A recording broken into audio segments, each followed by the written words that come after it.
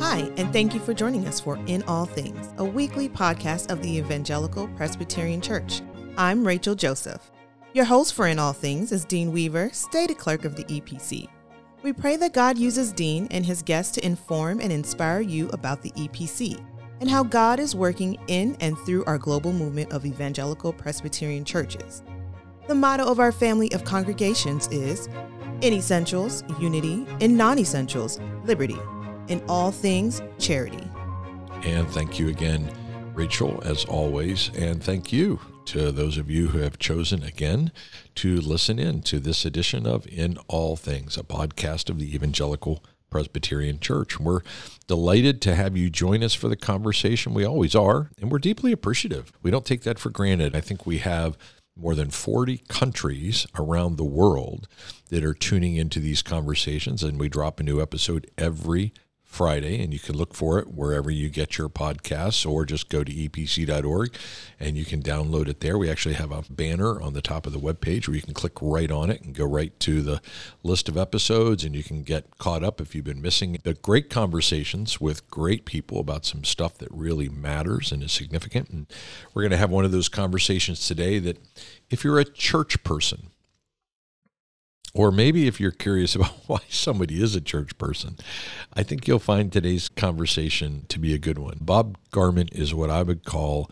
a churchman in the very best sense of the word, in the EPC sense of the word. This is someone who has given his life and loves the church and serves her with the gifts that God has given him in a way that brings him honor and glory. And he is also the EPC's chief parliamentarian, and we'll get into what that means in a second so you can learn all about what it means to be a chief parliamentarian.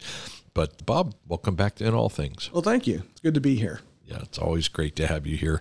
And we oftentimes, for those of you who haven't figured this out yet, will record in the studio when we have different groups that come into the EPC Global Command Center in Orlando.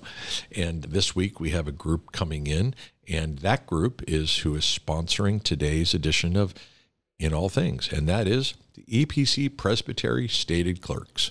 This episode is brought to you by them. That's right. And that's why Bob is here. Bob is here because as our chief parliamentarian, he helps guide and shape the stated clerks, particularly as they have questions regarding our church government and polity.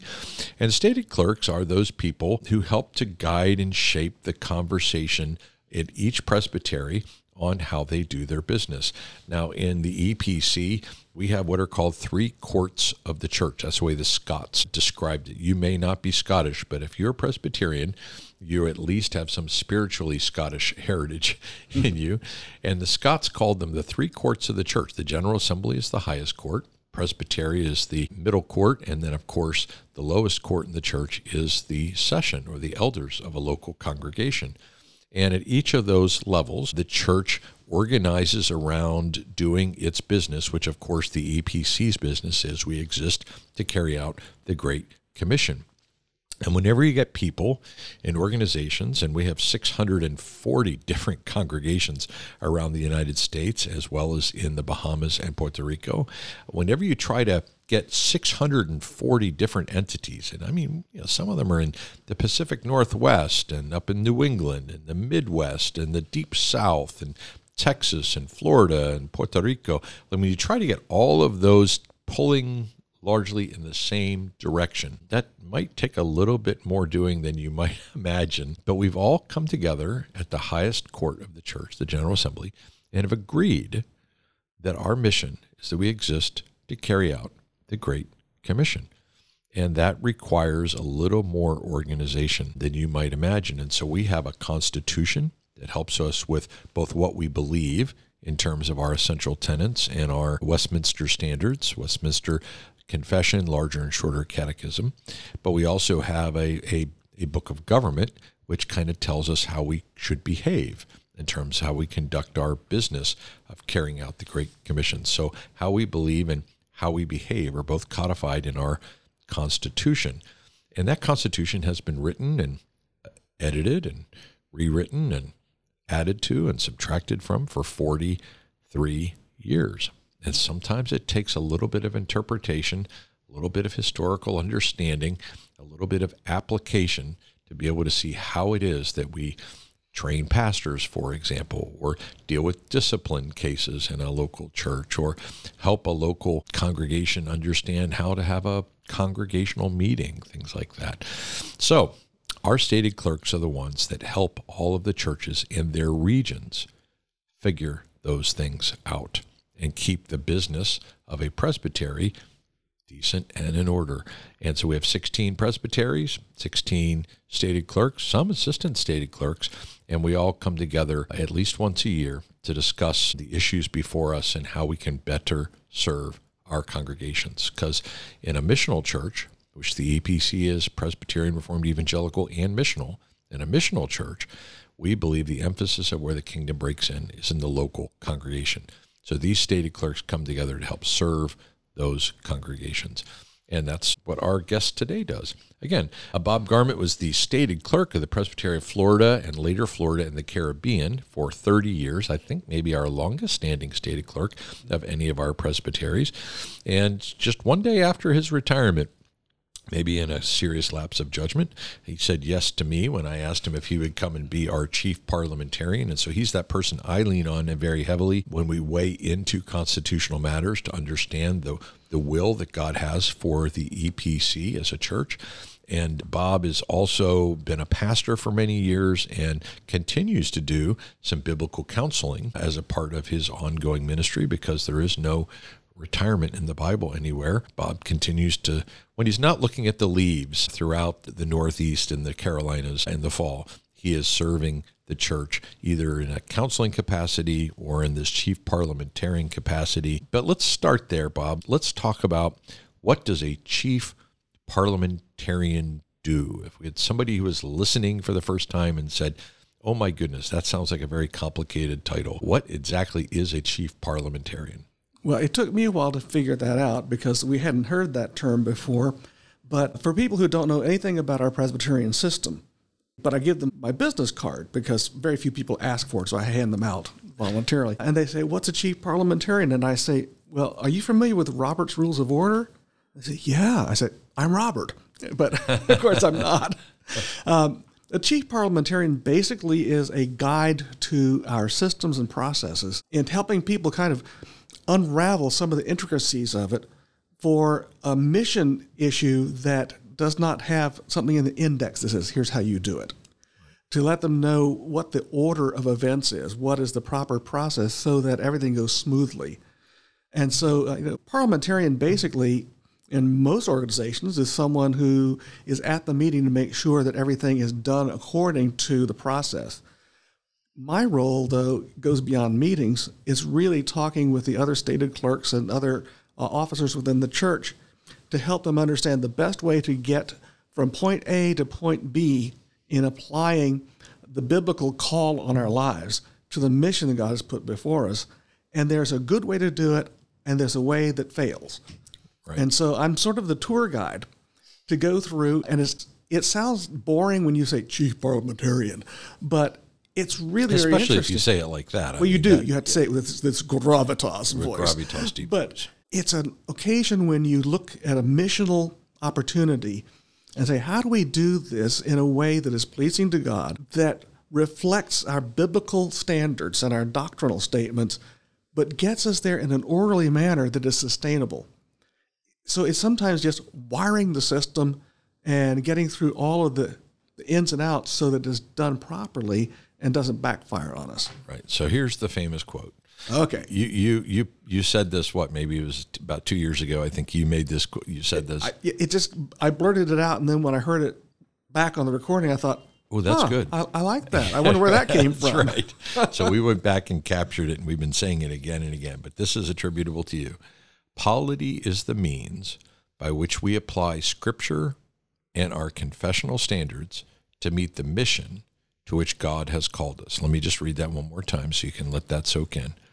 Polity, and I do want to talk for a second, Bob, about the difference between polity, our church government as governance, and polity versus being like legal or laws, because laws are oftentimes very black and white, and sometimes polity is maybe sometimes a little more gray.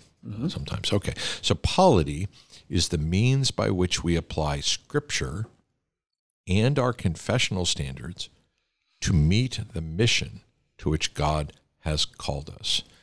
So talk to us a little bit about this missional polity. One of the things about the entire Protestant Reformation, but especially those of us in the Reformed tradition and the Presbyterian tradition, is that we value doing things in an orderly fashion so that we can replicate them over and over again. How do you start a church? Well, you do it the same way each time. How do we govern a church? We do it the same way each time in each place. And the idea behind our polity is not to make laws to restrict, but to make a process that works and is always the same, so that if I were to move from South Florida to the Bahamas, wouldn't be much difference, same climate.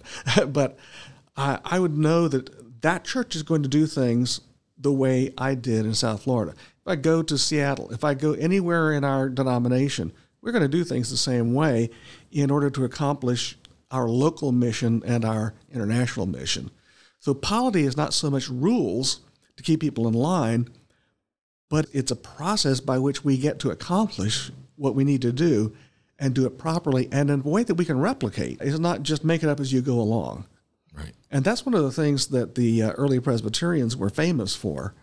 And I understand that King George referred to the American Revolution as the Presbyterian uprising because we were looking for a governance, a way of doing things that had a constitution behind it that protected everybody, the people in lower courts from the ones in the upper courts, and made us all equal but organized, if that makes sense. Yeah, that makes a ton of sense. It also could be King George may have said that because, the Presbyterians are just notoriously stubborn.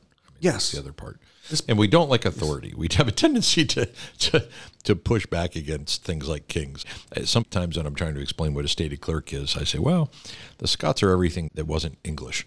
And the English had bishops, and the Scots thought, no bishops for us. But it really does flow out of our But a corporate bishop is okay. That's exactly, and that's what Calvin said. Yeah. Calvin actually said that the bishop has no authority in the office itself, but the authority that's derived from the governance of the presbyters. So the presbyters gather, the elders, they make these decisions, believing what God's will is, and then it's the stated clerk's job to carry those things out. We don't get to make up our own stuff. We actually carry out the will of the assembly as it's been discerned. And so I think polity is a way in which it helps us do that. It helps us serve the local church to get the Great Commission done at the end of the day, right? And the polity does not belong to whoever's interpreting it. It's there. It's fixed until we need to adjust it for the mission, because some of the people listening to this may have come out of other Presbyterian churches. And I can remember being in one of those where if the stated clerk says, I want you to do it this way, it was like the voice of the bishop. Right. You did it. Our system is that when you ask a stated clerk for guidance, he'll say, well, you know what you want to accomplish. Here are some of the ways you can do that.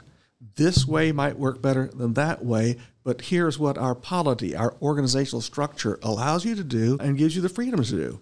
When you go back to that whole idea of order, I mean, all of this comes out of our theology, right? So from Genesis, you have the Spirit hovering over the chaos, bringing order, and out of that order brings life. And so the idea of bringing order into the chaos to bring life is a biblical notion. The idea of not having too much authority vested in any one person comes out of our understanding of depravity. Yeah. So a lot of our theology has given birth to a very practical system that we believe is biblical. I mean, all the way back to Moses and his delegating when Jethro came and gave him the business, all the way to what we see in the book of Acts in Jesus' own model of gathering the 12. We see this distributive model of leadership where there's wisdom in the counsel of the godly, the Scripture says. And sometimes they come up with ideas that no one has ever thought of before, such as when Paul went to Jerusalem to ask the leaders of the church there, a corporate group, and says, the Gentiles are coming to faith. What must they do to be a part of the church? And you may remember that they said, well, don't eat meat sacrificed to idols or with the blood in it, and refrain from sexual immorality. That was pretty loose polity, but that was the first actual polity that said, basically, you're going to have Jewish believers and Gentile believers in the same congregations. Here's what I think the Gentiles need to understand so that they don't just offend their Jewish brothers. Right. And so they can become one congregation. That was one of the first, I think, statements of polity. Oh. This is the way we're going to do things together in unity. Well, that's connecting us back to the scriptures and to our tradition is a huge help. But as we move forward, Bob, you love serving the church because that polity provides for missional opportunity, and you see churches that are getting after the Great Commission. What is it about resourcing the stated clerks, helping a congregation navigate through a place where they've never been before to try to get to their desired missional destination? What is it about those things that kind of fires you up, that you love doing? I mean, you delight in handling some of these calls and giving people... And you delight in handing them off to me. I do. I think part of it is, you mentioned earlier in the introduction that I'm still a pastoral counselor. And I think that is kind of the center of my heart's desire in everything, to help people build lasting relationships within the church and to help the churches themselves heal from upheaval. There are all sorts of things that can challenge a congregation. There are things that can challenge an entire presbytery. And it's fine to let people know, here's how our polity works. Here are the steps you take to correct things that have gone wrong. But at the same time, I get to talk with all of the people who are involved in the situation and be able to help them reconcile relationships, because difficulties in the church can tear relationships apart. Mm. But we are, above all else, we are a very relational denomination. The fact that we don't have people who are the gurus, individual overlords, if you will, means that we come together and we counsel together and we say, what is the best way to do this? Here's our polity. How do we apply this so that it actually heals relationships, actually brings people together? And some of the touchiest situations, I'm being very vague here because they're not for publication across our global outreach, but there are some very touchy situations that can arise in a church or in a presbytery.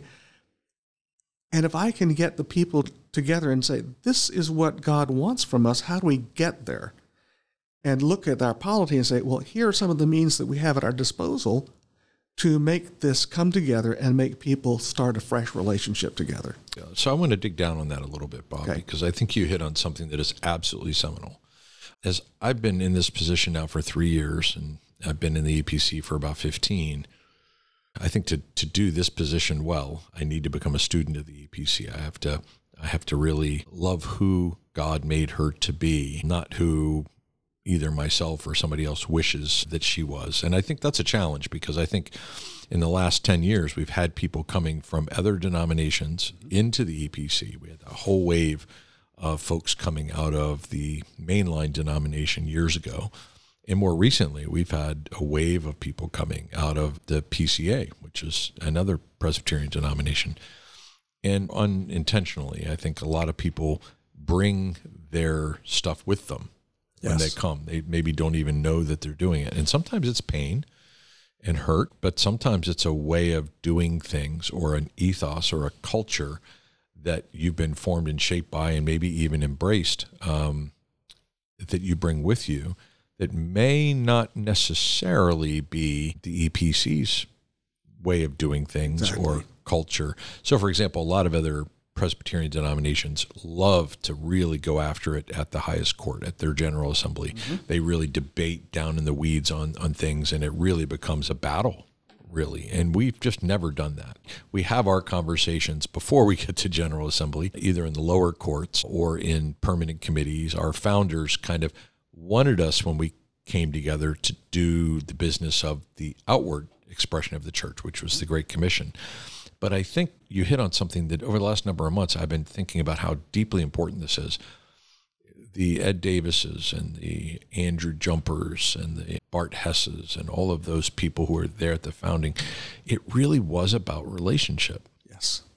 And I think that's the thing that is so important about our culture, is that we have this common theology centered around the Westminster Confession. with a gracious sort of ethos about us because we have this list of essentials that gives us room to agree to disagree on secondary matters.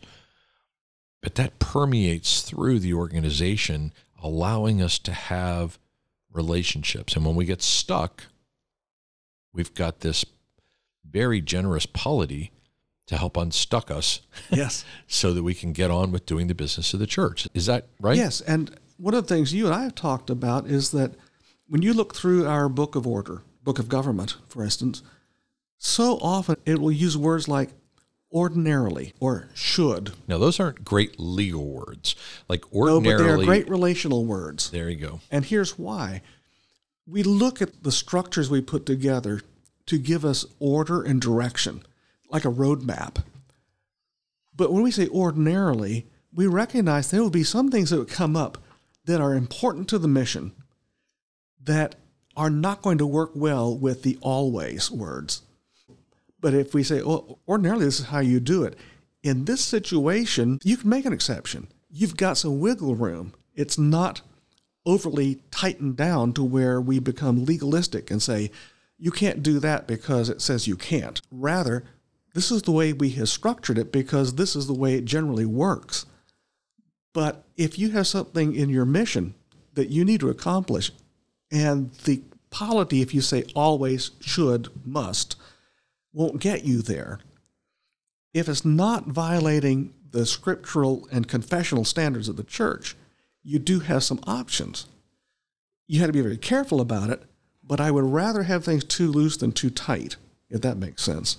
Yeah, it does. And I think our founders wired that into our DNA. Yes, and one of the tricky things about the EPC that I love is I tell people we walk a tightrope because there are some beliefs and doctrines that are essential. And our Westminster Confession is very clear about what we believe. But then we also say, but in non-essentials, liberty. And some people who come in with an ethos of a different background, they don't know how to handle that because how can you say a doctrine is not essential? Well, it's essential to have a doctrine, but just you get three people in the room and there may be four different opinions, biblically sound of what exactly does that mean? How do we do that? How often do you serve communion? How do you go about serving communion? Is intention okay? Should people come forward? Should they sit in there? It's how you do things and how you interpret things that can be non-essential. Some people come from an ethos where that is just anathema to them. And one of the first things they want to do is tell us that everything is essential. And it's not. There are core values that we have, core doctrines that we have, and the fact that we don't make everything a legalistic template is what makes us have more success at relationships. You can see a particular doctrine in a slightly different light that is biblically defensible than the person next to you in the pew. And God does not fall off his throne because we are both, to the extent of our ability, trying to live in a way that is absolutely pleasing to God. And I think that requires a certain degree of humility. Yes. And I always tell people the secondary issues aren't unimportant. And some of the issues that we choose to agree to disagree on are hugely important. Mm-hmm. But we've decided that we won't separate on those things, or we won't become strident on those things. We won't break relationship on those things, right? But some of them are super, super important matters. Mm-hmm. The second coming of Christ. Yes. The historic bodily second return of Christ is essential. It's core. Now, how you understand that, whether you're an amillennial or a postmillennial or a premillennial, there's room for us to have robust conversation. Yes. And I always tell people this way. I think in the EPC, what distinguishes us is that on those matters where we might begin to disagree, with humility as kind of the air that we breathe, the undergirding foundation of the conversation, I always tell people, here's the difference. On those issues, for us, it's not a question of biblical fidelity. Mm-hmm. It's a question of biblical interpretation. Yes. So you and I can look at the same passage, both have the same view of Scripture, and if we come to different interpretations of that text, we can agree to disagree, and be humble enough to say, well, I have strong convictions that this is what this says, but I have to hold out that perhaps, Bob, maybe you're right. And so I'm not going to separate from you. A little humility allows me to have that conversation with you where I'm listening rather than trying to convince and prove you. Yes, exactly. Yeah. So let's pivot a little bit and talk about what kind of things are in front of the EPC right now. If an elder is listening in from one of our congregations and they go, well, what are the governance or polity issues, the big things that are facing the EPC right now? We have 2 descending overtures that are going back to our presbyteries. Can you give us just a real quick flyby on those? Well, the first one is just sort of almost a preface to our book of discipline. One of the things that is confusing when you have a book of discipline for ecclesiastical process for discipline is that some people will mistake that as replacing a recommendation to work with the magistrates, with the officials of our law enforcement in states, that you don't have a case of suspected abuse in a church and say, we'll handle that with ecclesiastical law. No, because we believe that it's essential to let the authorities take over when there's a strong possibility of some sort of abuse going on in the church, whether it's abuse of a child or domestic abuse or anything like that. And so we have just added in a statement at the beginning that says, I don't remember the exact wording. I'm very bad at quoting myself because I helped design that with some of our attorneys, but it's basically a statement that says, this book of discipline does not supersede or supplant our obligation to report abuse to the proper authorities according to the laws of our area. Just remind people that in some ethos, again, some denominational and doctrinal ethos, people believe that, well, we don't have to bring the police in because there might be a crime committed. And this is what we see as having gotten other churches in very difficult situations. Because, well, that's a church matter. No, there are some things that go beyond ecclesiastical law and become a matter for the authorities to look into for the protection of those who might be the victims of abuse. Right. The idea came, I think some of our people in the Ministry of Vocations Committee were having a conversation around this. The national leadership team took a shot at some language, but the final language was written by a bunch of really smart attorneys. Yes. Yes. So they were looking at how to protect not only the victim, but to make sure our book of discipline protected the local congregation as well. So this isn't going to open us up to a can of worms. This is actually going to give us more clarity and direction and saying, look, there is ecclesial process, which we need to probably continue to improve upon, but that doesn't excuse, in cases of abuse, the civil process, and we think it's a kind of a both and there. Yes. And the attorneys have done a great job of putting together kind of the language that helps guide us in that. So there's a second descending overture real quick, and which is kind of a really slam dunk, corrective one. So when we are adjusting our polity to meet a need, we sometimes get one section right, and we forgot this another section that is contradictory to it. Nobody's even asked about it for years, but it pops up. And in this one, under the description of a board of deacons, said if you give them the responsibility to do the financial matters of the church, then they are responsible for an annual audit, or the annual audit. And that came out of a desire that churches would do some sort of a financial audit just to make sure that everything is the way it should be. But it looked like it was a responsibility, but nowhere did it say anything about the session is required to have an annual audit. Which ultimately the session is responsible. The session has full responsibility for the finances of the church. So this descending overture is to delete that wording, and in a second section, to reinforce the understanding that the session and the session alone is responsible for the financial planning, budgeting, and financial responsibility for the church. Okay, so those descending overtures came from General Assembly. They're descending to the lower courts, middle court, which is the presbyteries, and they had their first readings of those this fall. One is even actually, I think Florida and the Caribbean actually voted already. I think other presbyteries will be voting this winter. I think those are both probably slam dunks. I think those are pretty easy. Do you see any other one or two things on the horizon, either at the state of clerks meeting or coming up to next year's GA, that you want to put on the notice that people that are out there percolating? Well, generally the things that catch my attention, and sometimes the state of clerks kind of work at their conference to talk through some of these things. One of those is, what is the status of a retired minister? And in one part of our book of government, it talks about retired ministers are active members of the presbytery, but in another section it says they aren't. And the actual philosophy behind I love it when that happens. That's always fun. It is. It's and then the ministerial manual also has it one way and not the other. It actually has the wrong version.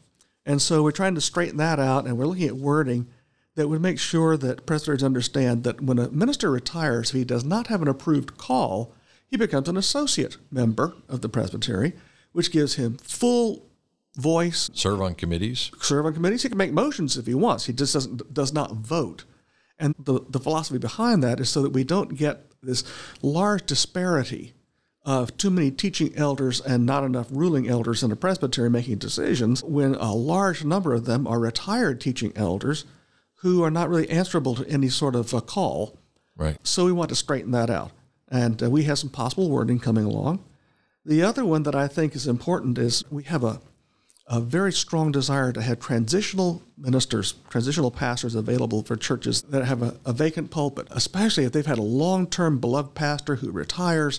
The transitional pastor is an essential tool in preparing them for the next pastor. And we made it a call, but in the call of a transitional pastor from another denomination, it says that they come to the presbytery and must be received as a member of the EPC into that presbytery. On the other hand, when a transitional pastor who's already in the EPC wants to serve in a church for a season, he doesn't even have to change presbyteries, but we want these other people to change whole denominations. And that makes it harder to get some of our people from other Reform backgrounds to serve as transitional pastors to some of our EPC congregations. So that's one of the ones we're trying to work on wording that makes it a little bit easier to make use of transitional pastors from outside the EPC. Okay, so those are two items that will be coming probably before the 44th General Assembly.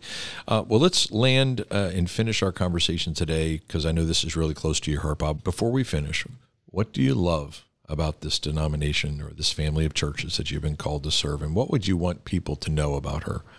First of all, the Evangelical Presbyterian Church is the most loving family of believers I have ever encountered. Ever. The ethos of the EPC is, first of all, love one another as Christ loves us. And we always approach these things, even if we have very strong opinions on how to do something, we approach it as brother and sister to brother and sister, co-workers in the kingdom of God. I also like the idea that there's a unity that is based on biblical truth. There are denominations that have a great unity, but it's based on whatever the world is talking about now. It's based on popular public opinion. We seek a unity that says, you may interpret this doctrine a little bit differently than I do, but we both agree that Jesus Christ is Lord. His word is law to us. It is life to us, and we will live it together as a family that loves Christ and loves one another above all else. Well, and you helped lead us in that, Bob, so well, and I think only in God's sweet providence would he design it so that a counselor, a biblical counselor, would become our chief parliamentarian, because you understand that our polity is all about how those relationships carry out the gospel. So you're just a great bridge builder between how we get things done and those relationships required to get things done, where our common theology helps us move together in a common mission and figure out how to do that in right relationship with one another. My wife put the exclamation point on what I was just talking about, because I told you, my wife and I would have to pray about this job. And she came home and I told her about it, and she says, well, of course you're going to take it. It's the EPC. And that was her exclamation point, is just the closure of that statement that I made, that both of us love this denomination, because it's hardly a denomination as much as it is a very large interconnected family. Amen. Amen. All right, let me just remind you of Bob's famous quote as we close out. Polity is the means by which we apply Scripture and our confessional standards to meet the mission to which God has called us.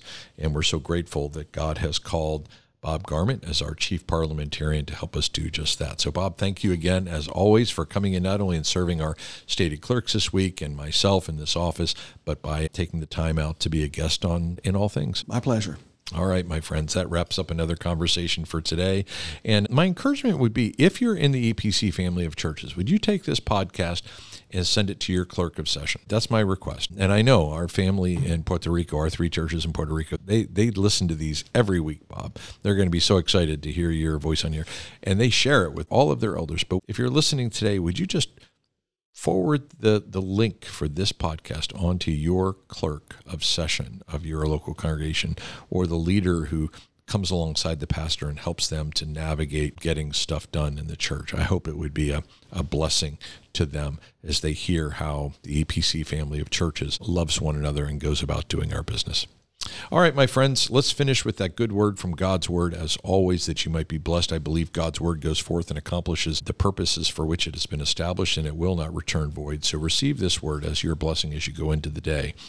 The Son is the image of the invisible God. He is the firstborn of all creation. For in him all things were created, things in heaven and on earth, visible and invisible, whether thrones or powers or rulers or authorities. All things have been created through him and therefore him. He is before all things, my friends, and in him, that is in our Lord Jesus Christ, all things hold together. For he is the head of the body, the church. Until the next time when we gather and have a conversation in this venue, I bid grace and peace to you. Thank you again for joining us. On behalf of the entire team, please join us for our next episode. For more information about the EPC, including a directory of local churches, online resources, and much more, visit our website at www.epc.org. I'm Rachel Joseph. I pray you have an overwhelming sense of God's presence in all things today.